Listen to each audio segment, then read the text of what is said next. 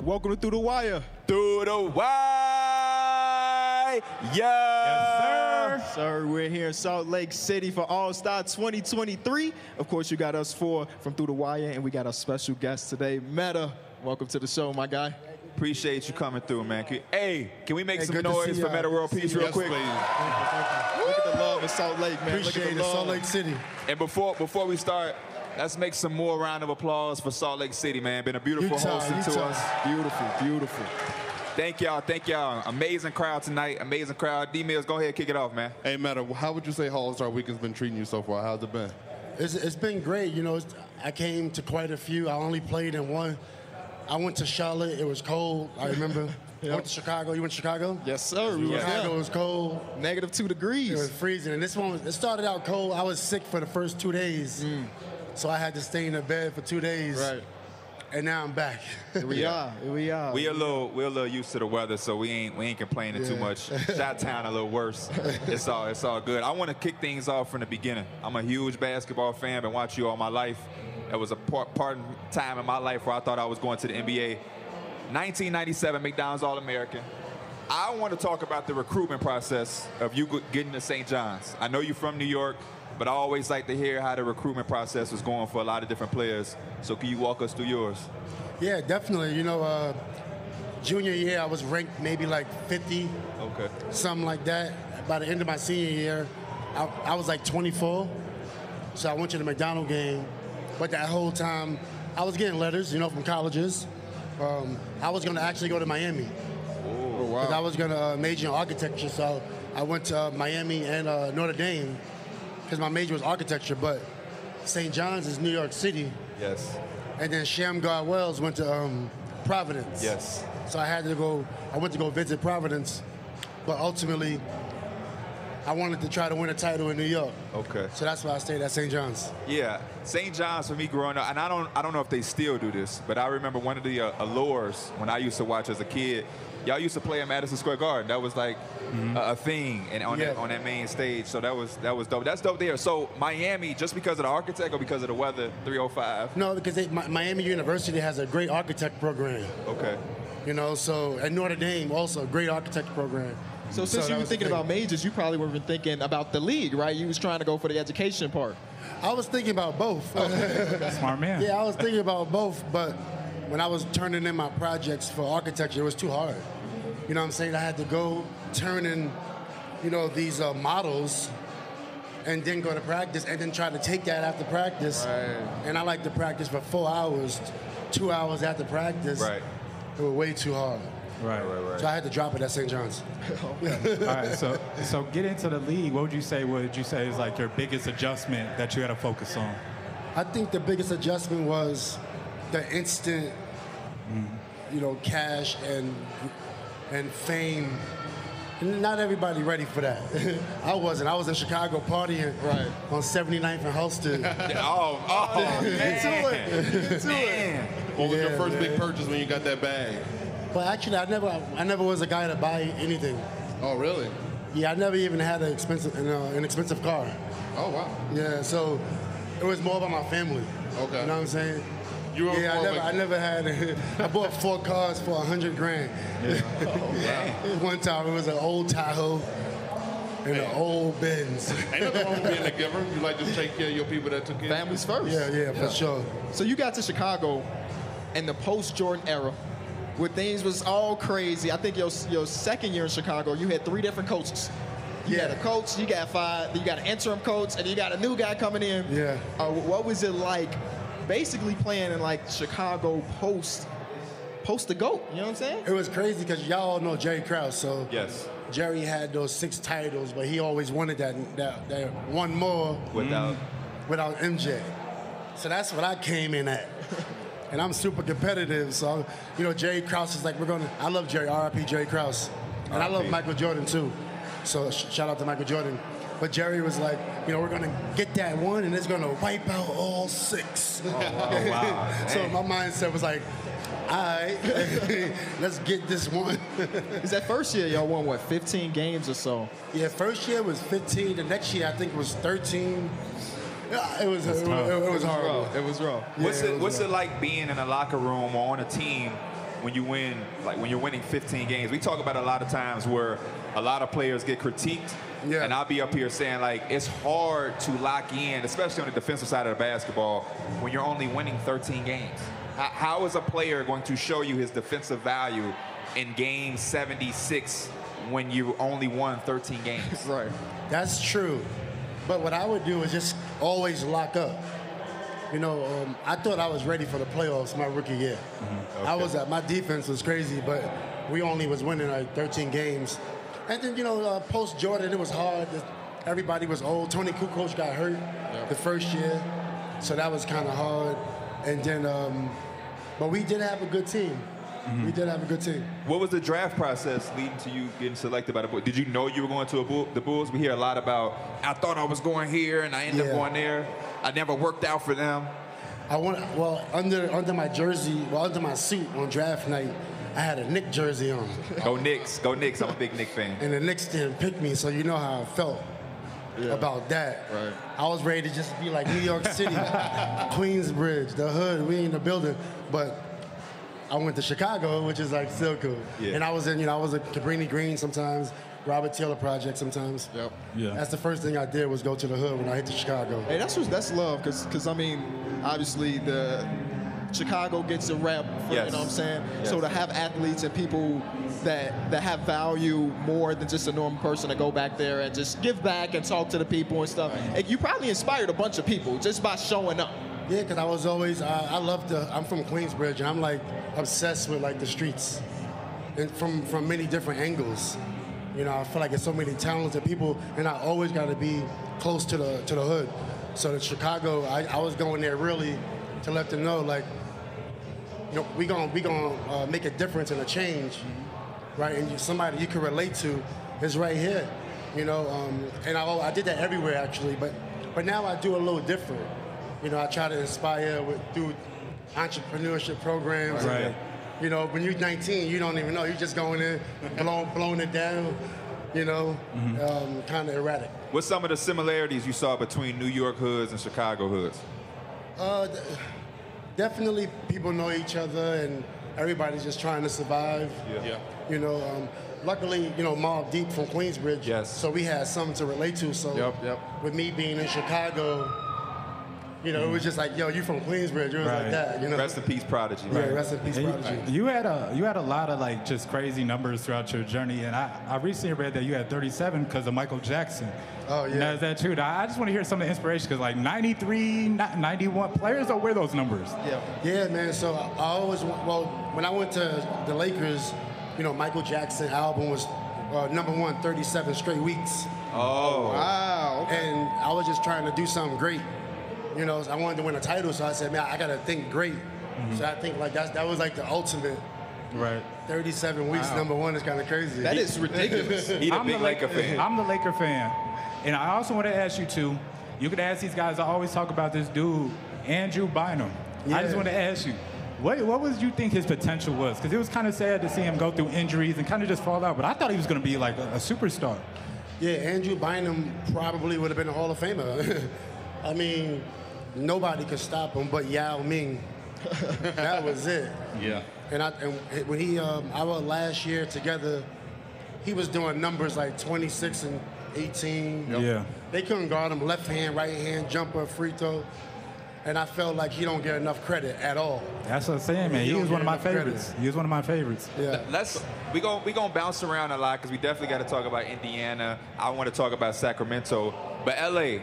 How did you get to? Because I understand the allure of playing with Kobe. Kobe recruited you, championship, but y'all won 50 games the year before with Houston, and obviously Tracy McGrady got hurt. That hurt the title hopes or whatnot. But y'all still had a good team. How did you walk away from a 50-win team that had Tracy McGrady, Yao Ming, and yourself? Well, I didn't walk away. I'm really competitive. So we lost. I don't want to go to my competitor. Right, so when during free agency, I wanted to go to Detroit, Indiana first. Okay, Go back. Right, so but that couldn't work out. But then I was going to Detroit. I wanted to go to the Lions Den. And they said that, Wait, you went to go to Detroit after everything that went down? Yeah, I was trying to go. I wanted to go in the Lions Den. I respect that. That's you know what I'm saying? That's a different monster. I wanted to go in the Lions Den, but they it wasn't me. It was them. Okay. But they didn't want me, and then Houston didn't bring me back. Oh, okay. So then I tried to go to Greece. Okay. Oh, wow. I didn't want to play with anybody. And then Kobe, ring. It wasn't Kobe. But I got a call. I only had one option really, and that was the Lakers. But I'm grateful, but I want people to. I'm super competitive. Yeah. I'm super competitive, so I didn't just try to choose to play with the best. So being a Laker and being able to play with Kobe, would you say being Kobe's teammate isn't for the weak of heart? Seems like he's a guy that's very hard, that he can sometimes be hard to play with. I love Kobe because our first practice, we would clash. Oh, really? I can see it. You was guarding him in practice? But he was playing very well. He was playing very well, but the competitive nature was incredible. Who are some of those other players that just carried that intensity all the time? I think a lot of great players, man, like Ben Wallace. Oh, for sure. Karl Malone, we in Utah. Some people could sustain Westbrook. Shout out to Russ. As he's getting older, he's not as athletic, but he got that energy. Do you think Westbrook's situation could just be because he's on the Lakers playing with LeBron, and just because when you looked at him 2 years ago, was on the Lakers playing? Technically, he's in Utah right now. Technically, he still ain't been bought out yet. He's a Jazz. If he goes to the Wizards or the Bulls or something that he's linked to, do you think he could show us flashes of what he could still be? I like Russell. I thought his career is better than mine. One thing we have in common is being a third option or fourth option on a team.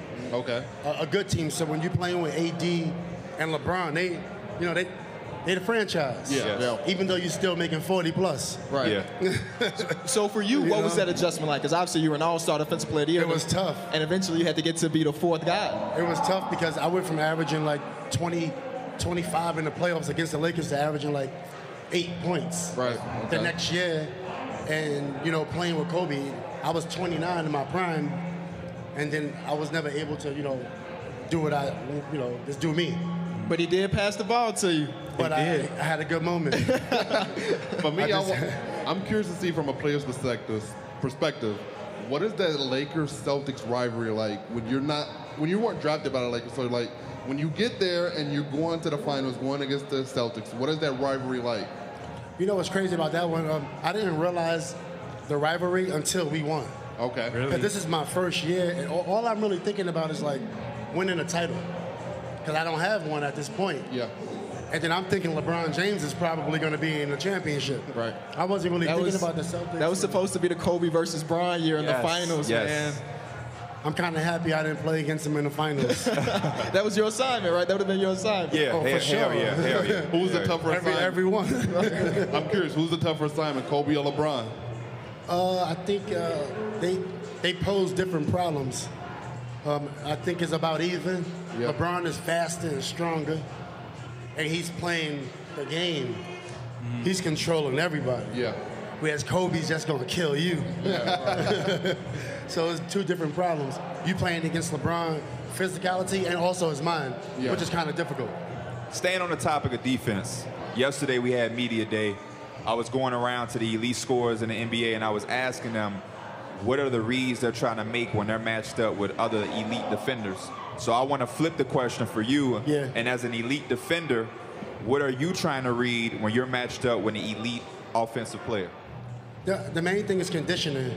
So what I used to do to some players is I'll just guard them and make them run to the basket for layups, and they get tired. Wow. You like beat them to They the got no legs in the fourth quarter, and my conditioning was supreme. So then at the fourth quarter, I'm shutting it all down. Okay. They couldn't outlast. How did you condition yourself to make sure that you had an extra step on a Tracy McGrady or Paul Pierce or Kobe Bryant? Because I gotta imagine that they thought that they was top tier conditioned as well. So what are you doing in the off season to give yourself an edge? Well, you always trying to gain an inch, and I don't see nobody. I don't know what they doing, but I know what I'm doing. Right. I'm just running all in the summertime. Everything running. So by the time I'm playing, I'm able to do, post up on offense and then go back there's a lot of people that didn't guard me. There's a lot of people that didn't guard me, and I had to guard them. But I say that because I'm grateful, not like going at anybody. That's because I'm grateful to have the opportunity. Right. While we on this topic of defense, obviously the game has evolved a ton since your Defensive Player of the Year, where it feels like it's a lot geared towards rim protection more than perimeter defense. And when you watch the games today, do you think about like, man, back in my day, things were a little bit different? Or what is your perspective on defense in basketball in 2023? I think right now, 2023, 2020, is back to being physical. So this is great for me as a coach. In 2015, it was a little soft. Remember 2015, oh my gosh. 2018? Yes. Ugh.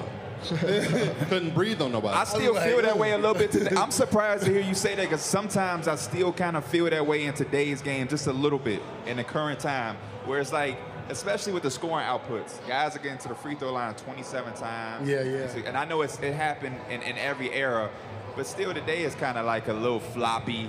It is. It is. I think because everybody wants it. They want high scores. They want to bet.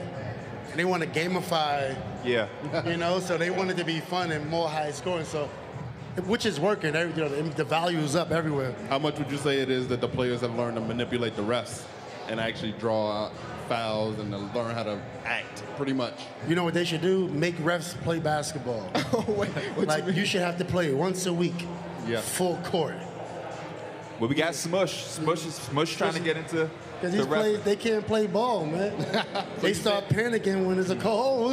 How would you feel about former players being NBA refs? I love the refs too. They're my friends. Play that up. I'm just playing. How would you feel about former players being NBA refs? I like it. I do feel. It's a great opportunity. Yeah. For former players. Mm-hmm. But I do believe the refs should play basketball. You should go out there and have to play basketball. Go once a week, go to the YMCA, right? And let's see what you got. As an OG of the game, what do you think the disconnect, or just like what changed about players not wanting to, you don't see players go 82 games or just want to play through injury and stuff like that. You see a lot of sitting there. What do you think that would change? I think it's hard to play when you're getting $50 million a year. Let's just keep it real. Mm-hmm. What are you gonna do? Right. You know what they should do is allow players to go on vacation during the season. Really? 2 days. You got 2 days. Pull a Dennis Rodman. Rodman did it. Pull a Dennis Rodman. It paid off, didn't it? It paid off. Yeah. It paid off. No, but I think it's back in the days we had to play. We was playing on concrete in the summertime as a pro. Right. And going through the summer, going back to the season. But I feel like they have so many different data, analytics, all these different machines. Yeah. You don't need all these machines, man. How you feel about that? How do you feel about the analytical part of the game in today's era, I would say? Well, one, I would say data analytics is very important in life and business, entrepreneurship. So everybody should be applying data analytics to their life. But when it comes to the game, I think it's a field. You can't really measure Derek Fisher heart. Right, yeah. That's a fact. That's a fact. It's hard to see how big it is. Right, yeah. So. I always say that my father taught me the game very simple. You take what's ever given. Yeah. So it's like when you try to apply analytics or something like that, you're not really playing a natural, reactive game. It's you shoot this, that from the left, get to the left. Versus, hey, he's taking my left away, I'm going right. He's giving me space, I shoot. He's crowding, I go around. It's like playing spades. It's like you can't see the rules. You just, yeah. Analytics is like a viewer thing.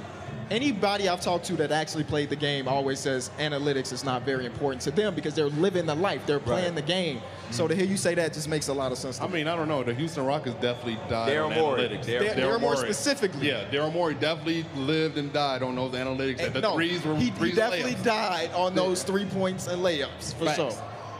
You got to have a mid-range game, man. For sure. It's important. It's so important. You got to have a mid-range. Got to have a mid-range game. The mid-range game is coming back. It seems like a lot of people's taking them. A lot of people are learning that this is still an easy bucket. Mm-hmm. Easy bucket. Yeah.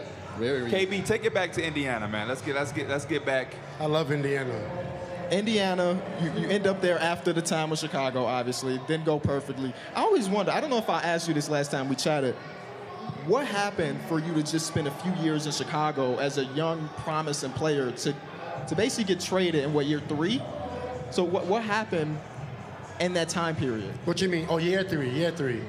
Oh, yeah, so I was getting in trouble. Makes sense. That makes sense. I was gonna, like, one day, Bill Cartwright came to my room. I love Bill Cartwright. And he said, hey, yo, I need you to act right so we don't trade you. I don't want to move you. And at this point, my game was getting tighter. But then I made another mistake. Then they just traded me. What is it like being I was traded? getting in a lot of trouble. What is it like being traded? What was your reaction when you saw you were getting traded? Well, you know, I was hurt because I like to win. Yeah. Even in high school, like, we went everywhere. Yeah. And to lose, like, that don't feel good. And then also not to do it in Chicago because Michael Jordan was my favorite player. Okay. So the day that I got traded, I reflected on all the mistakes that I made. That was a hard day. It was like a self-realization. That was a hard day. You just had to look yourself in the mirror. Yeah. But those days, like, they prepare you for going forward, don't they? Well, when you're young, you don't know that. Yeah, that's true. When you're young, you're just stuck in that in your mind. Right. Yeah. But when you get older, everything's preparing you to move forward. Can you walk us through the day of being, like, what is being traded actually like, especially in that time? Because today you got social media. I be hearing players say, hey man, I found out the same way y'all did. I was on Twitter and it popped up. What is that process for you? Are you getting a call from the agent giving you a warning? Is it just falling up on you? Do you move? Are you on a plane the next hour? Like, what is that whole process? Yeah, you don't know. You find out on ESPN. Oh, wow. Oh, wow. That happens all the time, which I don't really get it. I always would think I would get a phone call. Right. But now you'll just see it on TV or somebody will text you and say you traded. Wow. Oh, wow. And just like that, it's gone. You're on a done. plane. Yeah. Oh, no, you might be, at a restaurant, finish your food, Finish your breakfast. and get up out of there after.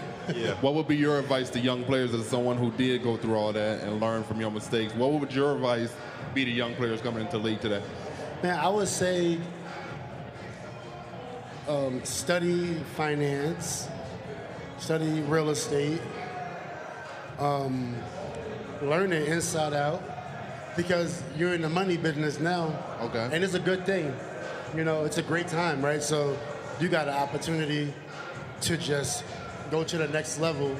So I would say, focus on your family and just get in the money business, right? Just study finance because that's who you are.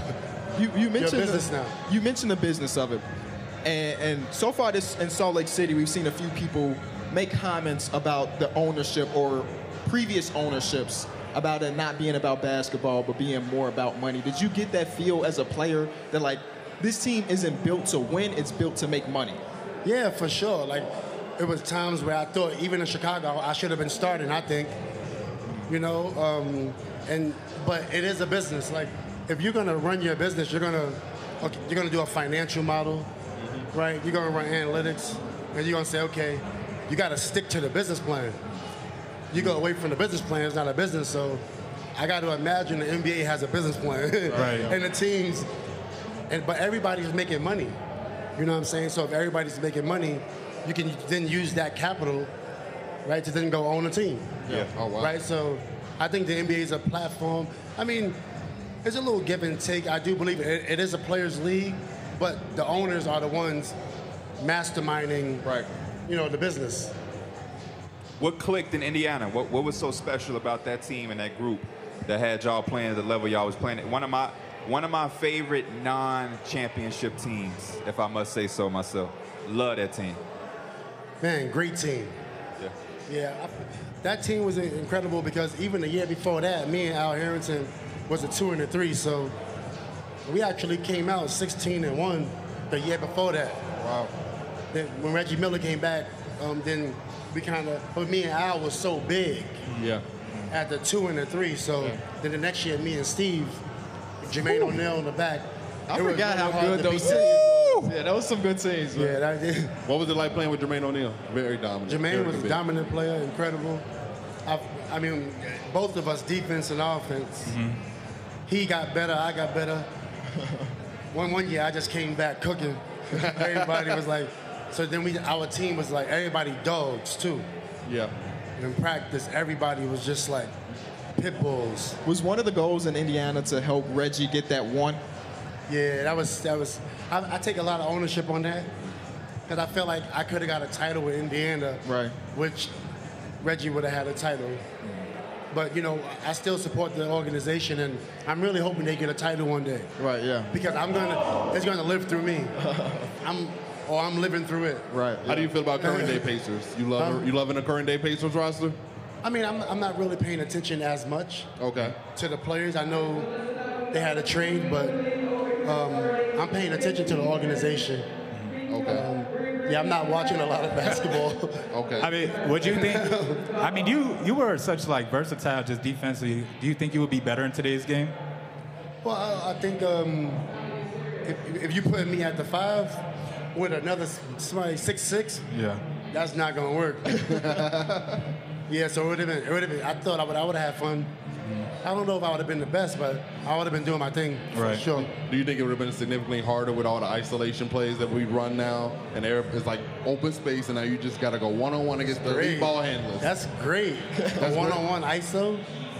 You know, You look forward to those? 260 small forward.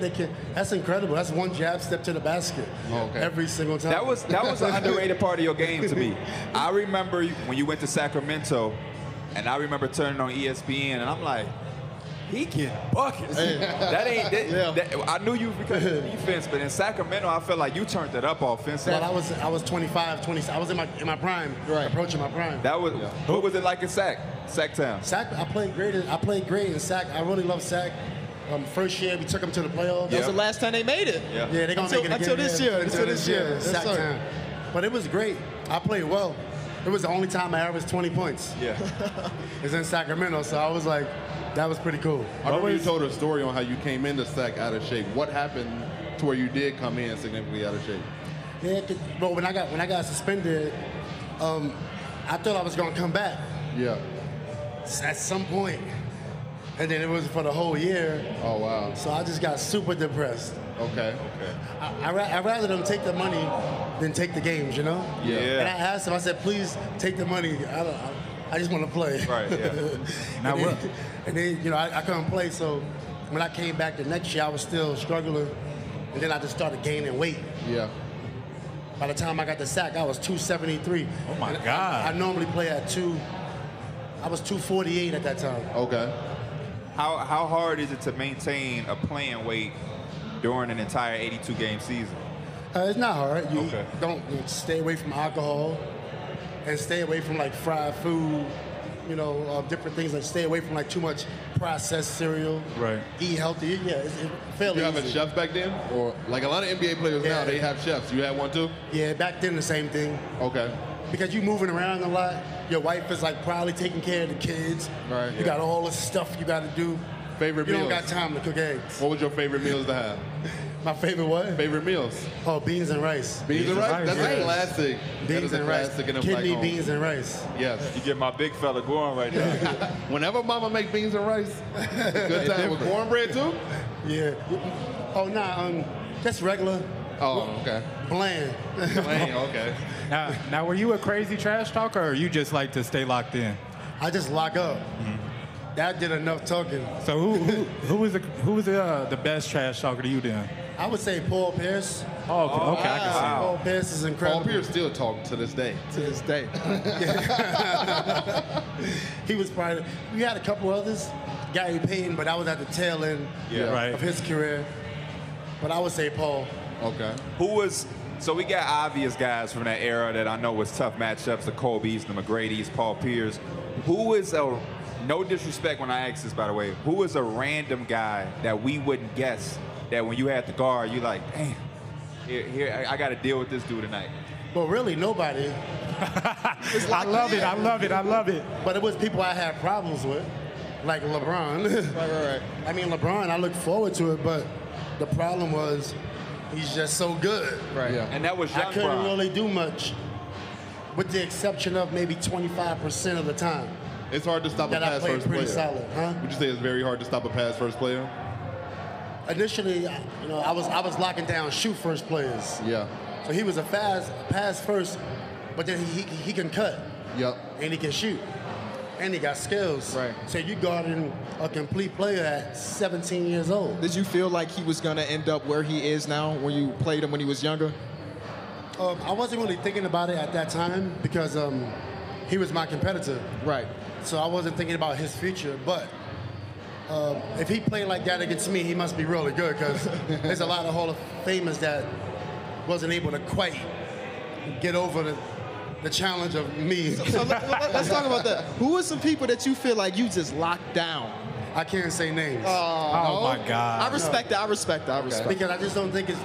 I would have to call some people and then say, y'all, I want to show some clips. Are you okay with that? Right. But I'd rather not say names. But the footage is out there. Y'all can go do the research yourself. If you want to see him lock up, it's out there. It's out there for sure. Is there one of your, we don't got to say names, but maybe a defensive moment where you like, man, that game, I held it down. Yeah, I did a lot, man. I used to hold people to 2 points and 7 points. I got a game in mind. I'm not gonna say no names, but when you just said that, I know what's going on. I know what's going on. The year I got Defensive Player of the Year was crazy because, all small forwards, they only averaged 6 points. I was locking up on average. Crazy. That is crazy. That's insane. I didn't even know until somebody told me. I'm like, damn. Do you But feel it like was that type of defense. You feel like more perimeter guys should be getting more Defensive Player of the Year awards than the anchoring centers? With it being a perimeter-centric game? You just got to be a good defender. You got to, at your position, just shut it down. Yeah, shut it down. And you see Marcus Smart. I was really happy to see him win it. Yes. I was really happy to see him win it. Two things. Do you have a favorite defender in today's? Well, you said you don't really watch that much, so I guess. I mean, I can tell you some players that I like. Like I watched last year, and I know. Okay. They still playing. So you got a favorite defender or anybody that you see yourself in today's game? I like Kawhi. Kawhi was the first thing. Older. I like him because he locked up and he play offense. Right. Yeah. It's just incredible. And he quiet. You don't do no talking. Yeah, ain't no talking. Exactly. Yeah, I feel like I like his game. Whenever we talk to NBA players, they say one of the most underrated guys is Drew Holiday, just because of what he does on the defensive side of the ball. Well, yeah, I hear a lot about Drew Holiday. Yeah. But I wasn't really watching a lot of defenders, honestly. Okay. And I didn't even watch a lot of basketball, so I don't know who's the great defenders until somebody tells me. Then I go watch the game. What was that like for you though, from being a player to now where you don't watch it as much or keep up? I coach a lot. Okay. So I can. So you're still in the game, you're just not with the NBA. Okay. Yeah, I can put a squad together and run through some teams for sure. We might need us a coach. We be doing a little hooping ourselves. I'm just not watching all the time. We need our big fella to get motivated, man. But I'm coaching. I coach girls. I coach Cal State LA. Okay. In LA Division II, and we're playing very well. So look out for us. Okay. Yeah, look out for us. Division II tournament starting in 2 weeks. Are we there? I'm gonna check you out. I'm gonna check you out. We definitely playing well. What's the X's and O's like of the game now that from being a former player and now being a coach? How has that been for you right now? I love it. The game is easy. Okay. The stars are already aligned. Stay in your spot, move together like fighter jets. Don't go too fast, don't go too slow. Have a great time. I'm going back to text my mom. I see you in the fourth quarter. Right? Give responsibility. Yeah. The game is not too complicated. I don't have to coach these guys. Yeah. Just listen, we do training camp, and go have a good time. Go win the game. How important is it for coaches to make sure they get their players along, like a leash, not to be super strict, allow them to make mistakes, and allow them to grow as players, and not when a mistake happens, come sit next to me. I mean, I understand it, Yeah. but sometimes you got to give a leash. And in America, we're not training our bigs anymore. There's a few like Anthony Davis, but in America, we got a leash on all the bigs. Yeah. It's like the bigs are like dinosaurs. They extinct. You can find their bones in Utah mountains. Right. It's like they still walk the earth. Yeah. So you got to take time to train the bigs like Popovich, like with Carlisle, but not now. They're playing smalls. But our bigs in America is like, they getting the short end of the stick right now. And what you think, why do you think that's the case? Where like the international bigs, I mean, we got a ton right now Jokic, between Embiid, Jokic and Embiid, Sabonis, Porzingis, all of these guys come into the league and start to play really well. What is the disconnect between American teaching the bigs to international? I think the coaches got to loosen up. Let your big, clumsily center dribble the ball. Okay. It's not life or death. Right. It's just one possession. Right. Okay. Right. So throughout the game, you wanna improve them throughout the game in the regular season. You know, like teach them things so that next year they better at it. Right. We heard Kareem say that after LeBron broke the record, he was like, man, I felt like I got overcoached because I'm seeing all these bigs do all these different things, and I didn't have that freedom. It's like, get your big ass under the rim. And that's from Kareem. That's from Kareem. That's wild. He said that, huh? Yeah. Wow. Man. It's true. I think it's important to give people freedom. You know what I mean? And then you apply it to the game. Yeah. Right? Just apply it to the game. And as a coach, it makes your job easier when you have a big that can do multiple things that opens up the offense, that makes it easier for your point guard as well. And it's more fun for the fans too. Facts. How did you escape that growing up? Because usually when you grow up and you're taller, I'm a taller gentleman, so when I grew up, they always tried to just throw me at the center. How did you escape that and be able to have guard-like skills as a 6'7" wing instead of being a big? I worked on it because I was playing center the whole time. So I wasn't getting no reps. So I said, you know what? I got to keep working on my game. So I was able to play point guard at times. Okay. I could have played point plenty of times. But my handle was, you know, you wasn't just going to come up on me and just like take the ball. Yeah. You know, but I worked on it. If I needed it, I'd use it. But I was at the small forward, so, you know.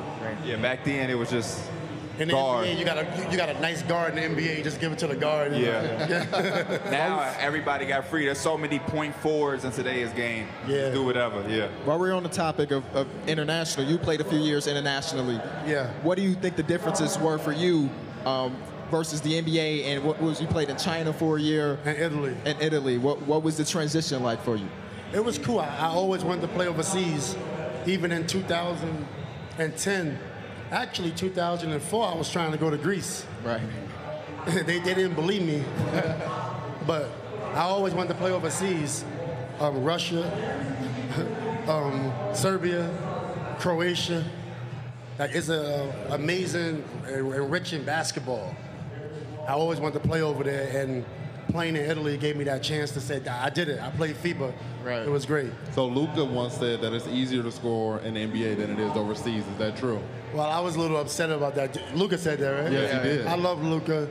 When he said that, I retweeted something, and I was just like, man, is anybody going to say something? Is any American going to say something, man? But I kind of understood where he's coming from.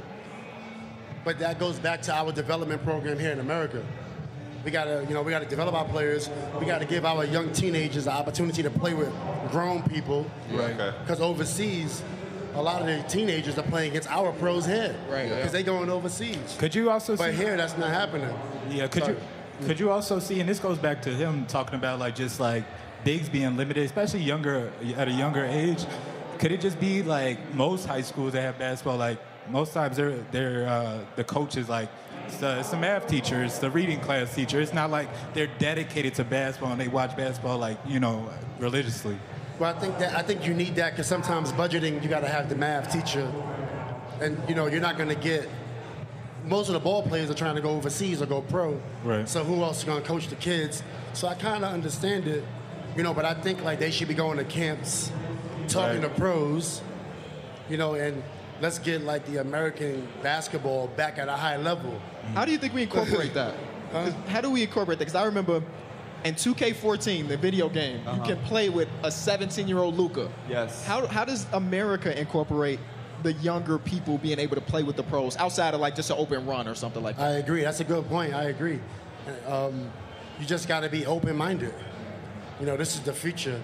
The iPhone is here. They still texting on the beepers, the buzzers. I'm like, no, this is innovation now. Yeah. Be open-minded, and I think let the young people kind of get involved and make some decisions to keep it more fun. On the topic of player development, what's the first thing that you start with when trying to develop a player? Well, it depends on the age. Let's start with a young kid. Let's say 6th grade. 6th grade, 11 years old? I think so. 11, 12, something like that. I mean, at that point, you want to start your calisthenics, your triple threat, your triple threat, your jabs, you want to give the footwork, because the quicker they get the footwork, it'll be natural. Right. Now let's take that sixth grader. He did that for a couple years. Now he's a freshman in high school. Now what is he focusing on? You still focus on your fundamentals, I think, still getting your body stronger. And I think your work, you're looking at your deficiencies and where you're weak at, right? And now you're 13 years old. If you work on it, by the time you're 15, your weaknesses should be strengths by that time. Right. When you were coming up as a teenager, what type of sacrifices and work did you put in? Because we look at the game, and a lot of times, guys like yourself, people we grew up watching, y'all make the game look so easy that I don't really think people that, especially young kids, understand how much work has to go into being an NBA player. That's the top. It's a very small, and I know a lot of kids here, and it's only a small percentage of people that's going to make it to the NBA. But when you sit and really think about, because I have a younger brother in high school, and I'm trying to get him to understand the sacrifices and the amount of work that you have to put in. So what was it like for you as a 15, 16-year-old trying to work on your game, trying to develop ball handling, knowing that you're a center, but that's not what you're going to be at the next level? What was that like? I was probably at 15 years old, I was already playing with men. I was probably working out 3 times a day at that time. Okay. I was playing all day and then running sometimes, then playing other sports, working on my game. You know what I mean? So I was playing maybe 3 times all day, every day. Just hooping. Just hooping and then working on my game. Okay. Because you're playing the game, then somebody will take something away from you. As a 15-year-old, you're probably crying, right? Yeah. When you lose, you're like, oh, I can't believe I lost. You have tears. And you're going to use that to get better. Right, motivation. Right, use that to get better. Yeah. While we talk about the younger years of your life, I wanted to ask you your Mount Rushmore of New York hoopers. Because there's so much great talent out of New York. I'm just curious for somebody that's been there, that lived that, that's one of the best to come out of the state. Who's your Mount Rushmore? Well, I think it's like 2 sections. One is going to be legendary, and the one's going to be like Kareem Abdul-Jabbar. Right. He made it to the league. Yeah. He's on the Mount Rushmore of New York City. Who else is on the Mount Rushmore? We're not going to say Michael. He was only there for 6 months. Okay. I like that. I like that. But Kareem, I would say, there's so many. I mean, Felipe Lopez. I mean, you even got Pee Wee Kirkland. You got Wait, before you go on, for the people that don't know Felipe Lopez, who is he? Oh yeah, Felipe Lopez was like LeBron James. Woo! For us. Yeah, he was like and he was every couple of years you get like a big star. Yeah. And LeBron, Felipe, He was nice. he was nice. He was nice. I feel like he should have went pro at high school. Right. Yeah. Now, I'm hearing that we got a couple more minutes left. I got to slide this in here. Just a little talk about music. So on Twitter, I've had the privilege of being able to communicate with your brother Daniel. Oh, yeah. We've talked on Twitter Spaces. He pulled me to the side one time, like, man, I like the way you talk about the game. Yeah. You got an older mind, so we was chopping it up. And he was telling me to ask you about a reggae song y'all had when y'all was kids. Yeah, that was one of our first songs. I think I was 12 and he was 9. Oh, y'all made a reggae song. Yeah, we did a reggae song. I can't remember it, but I remember he said. He said, "I'm not playing no more." I'm not playing no more. It was like, I'm not playing no more. What was we was doing it like we was Jamaicans. It was funny. You still into the music? I love music. Just being from Queensbridge, the culture. I love music, and I got like maybe 500 songs. I got so many songs, it's crazy. Hey, we might have to hit you up. I got so many Hey, I'm going to tell you right now, I don't know about them. I used to blast Champions on 2K. Oh, Come on now. Come on, man. I wish I would have took it a little more serious, but I still love the business part of music. I still love the mentorship part. And then I like listening to my songs sometimes, I'm not rapping. Like, I'm not gonna get on stage. Right, yeah. That part over. Right. But I did have a lot of shows when I was playing a lot, but it was fun. Do you have any favorite current day rappers? Current what? Current day rappers. Do you have any favorites? I'm not listening as much, but I do like certain songs. I hear the beats. Okay. I'm more like into like digital analytics and stuff now. Like that's like every day for me right now. Yeah. So I'm not like listening to music. Right. But I got rhythm still. So if I hear a hot beat You know, I'm not going to just, you know, I understand it's hot. Yeah. Is it true that you dropped champions before you won the championship? Yeah. Like, come on now. Supreme confidence. Come on, man. He knew it was coming. He knew it was coming. Yeah, I did champions in 2009, January 30th. Way before. That's way before the finals. What's the off season like after winning a championship? What are you doing? How long are you turning up, celebrating, and enjoying that whole celebration of winning a championship? I enjoyed it. You know, I partied a lot that off season. We actually came back the next season worse. Everybody was playing bad. You got a good excuse. But it was good, man. For me, it was just like, I want to win 2, I want to win 3, but I won 1. And it took me so long to get there. Yeah. I'm like, this is great. That's fine. Because not everybody's going to win one. A lot of people would never touch the final score. And not even just, I want people to remember, not even just one. You hit the shot, man. You hit the shot against the rival. Against the rival. Man. Hey, it was a big game. It was a really great moment. A great moment. Because, you know, that year I was averaging 8 points. Yeah. Sometimes I would get 2 points. But that game I had 20. It was nice to have it to finish off with a 20-piece. I see you, baby. So it was dope. It was good. Well, OG, we appreciate you. Hey, thanks for having me, man. Yeah, of course. Always great shopping with us. Yes, sir. Round of applause for Metta World Peace. I want to give a shout out to Daniel Artest for helping me with that question, man, bringing it up. It's been a pleasure. Thank you, OG. Thank you to everybody that came out. Thank you to everybody that came out. Appreciate y'all. Make sure y'all go over there and check out the Creator League. It's about to go up. Shout out to the Creator League. And that's a wrap, man. Much love, much love. Yes, sir. Shout out, baby. OG. That's for you. Appreciate you. Appreciate you. Woo! Oh, we got more.